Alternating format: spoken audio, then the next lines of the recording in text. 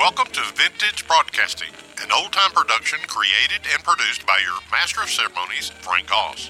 Stay tuned to hear various updates from around the world and here in the United States. We will be considering a variety of topics from history, sports, religion, and American politics. The conversations will be free-flowing and filled with Christian conservative views relating to all topics discussed. If you wish to participate, feel free to comment in the broadcast subject line and voice your opinion. Please keep your language controlled and civil, as foul language will not be tolerated in any instance, but instead will be deleted immediately. We will not shy away from difficult topics and do not adhere to the socialist communist agenda in any way. We are Americans from the good old days, when men were men and ladies were respected, God was feared, and children obeyed. We still believe in truth, justice, and the American way. Again, if you have a topic that you wish to discuss, let us know and we will do our best to address those issues. Thank you, and we appreciate your participation in this broadcast.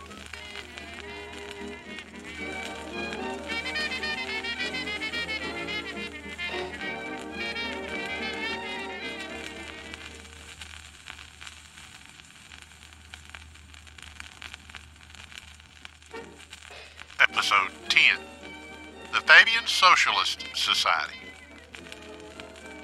The following information is concerning the established society called Fabian Socialism. It's a society that was established in London, England in 1884. Karl Marx died in 1883. He was not lauded for his work, though some seem to accept his concepts and propositions. His philosophy never really caught on during his lifetime. It was not until after he died that a group of men banded together to form a society called Fabian Socialist Society. This group was located in London, England, with the intention to socialize the world by evolution, not revolution. The typical Marxist idea was to burst into history with violence and revolution, causing a great deal of destruction and consequently a great deal of distrust that the newly established regime would need to overcome. The point of attack was essentially the same. You work through the elite, the wealthy, and the existing power structure already in place in order to affect the general public. It's called the top-down method. It was their methods, however, that greatly differed. Still, the Fabians worked in tandem with the communists and found them to be solid allies in their effort. All were socialist. Their desire was and is to impose a one-party dictatorial control over society, which would be operated by an elite group of specialists, managers, and social politicians.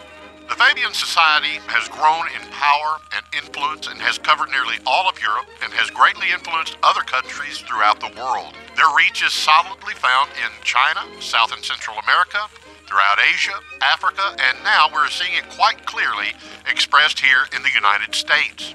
As stated earlier, their goal is to socialize the world. However, we in America are oblivious to the facts of what exactly is transpiring. We are the proverbial frog in boiling water. The vast majority of Americans refuse to believe the serious nature of socialism as a ruling principle and where it might lead.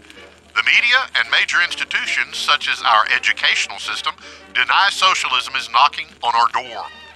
Most who are trying to stay informed realize that socialism is dangerous and is already occupying many chairs in the Senate, in the House of Representatives, and has had people sitting in the chair of the President of the United States. And again, it is entering into our system. We don't realize how successful their attempts have been, or what their plans exactly are, but they're being met with incredible success.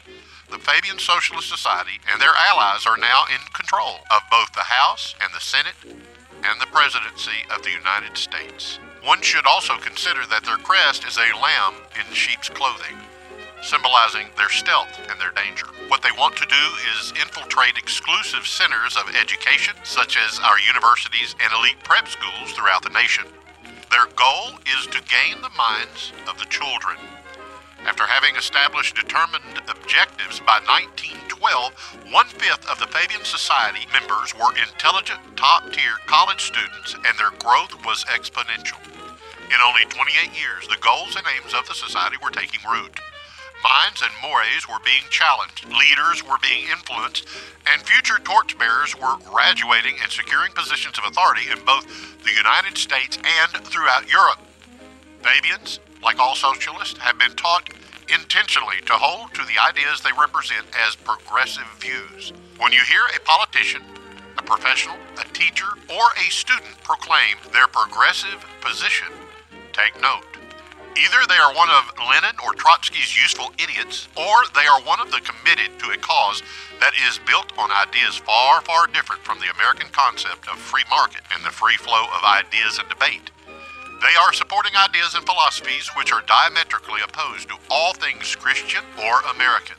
They despise the Constitution of the United States and seek to destroy the Declaration of Independence. One thing all socialists have in common: they hate America. They hate capitalism. They hate religion. The group is called Fabian Socialist Society, and their information can easily be found on the internet. Please remember, they are deceptive and want to covertly enter into our society, converting our views.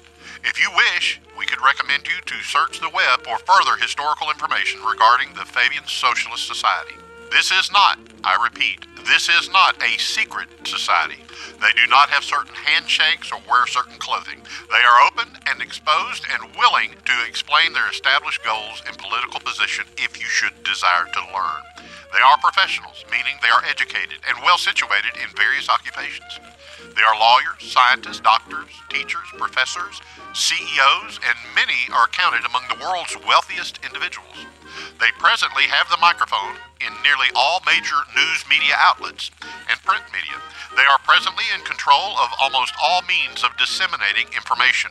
They state their principles and their goals very clearly and concisely. Their wish to control your way of life, your way of thinking, and your way of living is advertised. To the average American, this is a very clean and solid organization with members who would make up the who's who's list in American society. Some Nobel Prize winners are noted. Others are noted global leaders and influencers. Some wrap themselves in the American flag and attend churches. These men and women of significance are well-known socialites. One and all are socialists. Some with deep, dark intentions, some with vague understandings of exactly what they've committed themselves to. But all are socialists and are unified in their goals, designs, and intentions. You may recall President Trump said many times, the Democrats fight nasty, but the one thing they have that we Republicans do not have is they stick together. The Democrats are today's socialists. They are socialist Marxists by design and are holding together in an amazing way. We at Vintage Broadcasting have yet to understand the ethic and politeness of the media that is opposed to this movement, as they refer constantly to the Democrats or socialists. These titles have long been accepted in the minds of the general public. For those under the age of 50, these titles seem acceptable and normal. Communist and communism still carries a horrible connotation in the mind of the masses, and socialism in any form has as its direct aim to bring us to communism. The proper identification of the enemy is imperative if the war is to be properly enjoined. Our enemy is not our friend. The American soldier never allowed the Japanese prisoner to give him a shave with a straight razor. It was just not a smart thing to do. For most sitting and listening to this or reading this information, this seems too far-fetched. It seems too impossible and highly improbable. Need we be reminded that on November 3rd, 2020, 20% of all white males in America voted for Joe Biden? Without this major demographic, the white male voter, there is absolutely no possibility that Biden presidency should be or could be considered. Indeed, some things are too far-fetched. 80% of the white vote went to Donald J. Trump. We should be greatly alarmed. We're not entering into dangerous territory. No, we are in the middle of a major change, one that we did not vote for or want or invite. Now the media and the Democrats are telling us that senators and representatives are treasonous and serious threats to our democracy if they dare suggest any fraud was involved in the presidential election. Consequently, many politicians are growing silent on the issues, and some mainstream media are acquiescing to the defeat. Any and all Trump voters need to be re-educated and reprogrammed according to many in the media today in order to be brought back into line with the mainstream thrust of society. If you watch closely, you will notice many of the mainstream conservative talking heads agree now that indeed Trump did lose in a fair manner. They refuse to agree that Trump was beaten through fraudulent means. I suppose it's an effort to keep their public. I do not know. While it is open to the public, it remains very deceptive in its aims and intentions. Historically, the Fabian Socialist Society's goals have been broadcast by various participants. George Bernard Shaw is a very recognized name, and he was one of the major protagonists of the movement. He made no pretense of Fabian Socialist Society's goals and intentions. He remarked one time when asked if he was a communist, "I am a communist, but not a member of the Communist Party. Stalin is a first-rate Fabian. I'm one of the founders of Fabianism and as such, very friendly to Russia." George Bernard Shaw won the Nobel Prize of Literature in 1925. Do keep in mind that this society was organized in 1884.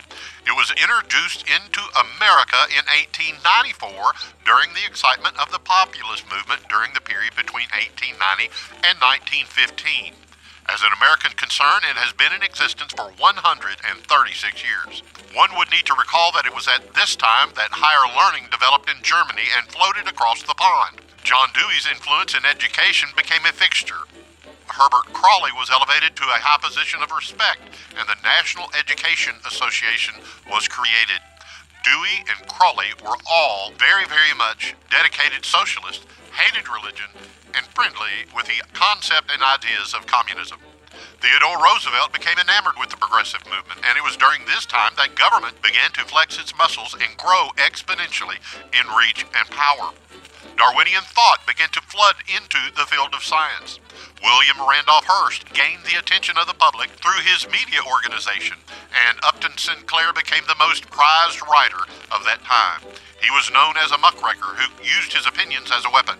They say he was able to garner tremendous facts and accumulate noted data and then transform it almost instantly into fictional prose and write it in the paper, thereby influencing his readers. One thing that is definite in the socialist approach to government, they require big government. Big government brings with it big ideas. It also brings restrictions and regulations, high taxes, and centralized control. Also, it limits the liberties of the general public through threats of fines, constant harassment, demonization of those who stand in opposition, and a defined management of the dissemination of truth. Also, they oppose religion. Enter William Randolph Hearst as the first practitioner of progressive management of what the public was allowed to hear. Media shapes the minds of the public through the constant repetition of falsehood and misrepresentation. This was well proven during this particular period of history in the United States. Fabian socialist overall aims are international and imperialist. Starting in England as a home base, they have extended their permeation, influence, and control to the entire British Empire and have reached over the pond to the United States of America and Canada.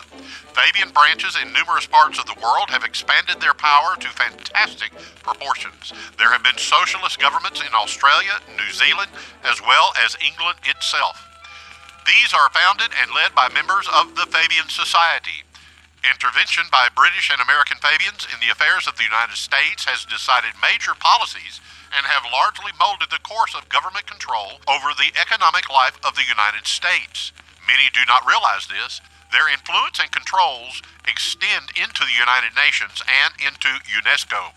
Presently, Fabianism is the loudest and most active of any political movement in the United States, though it is not pronounced.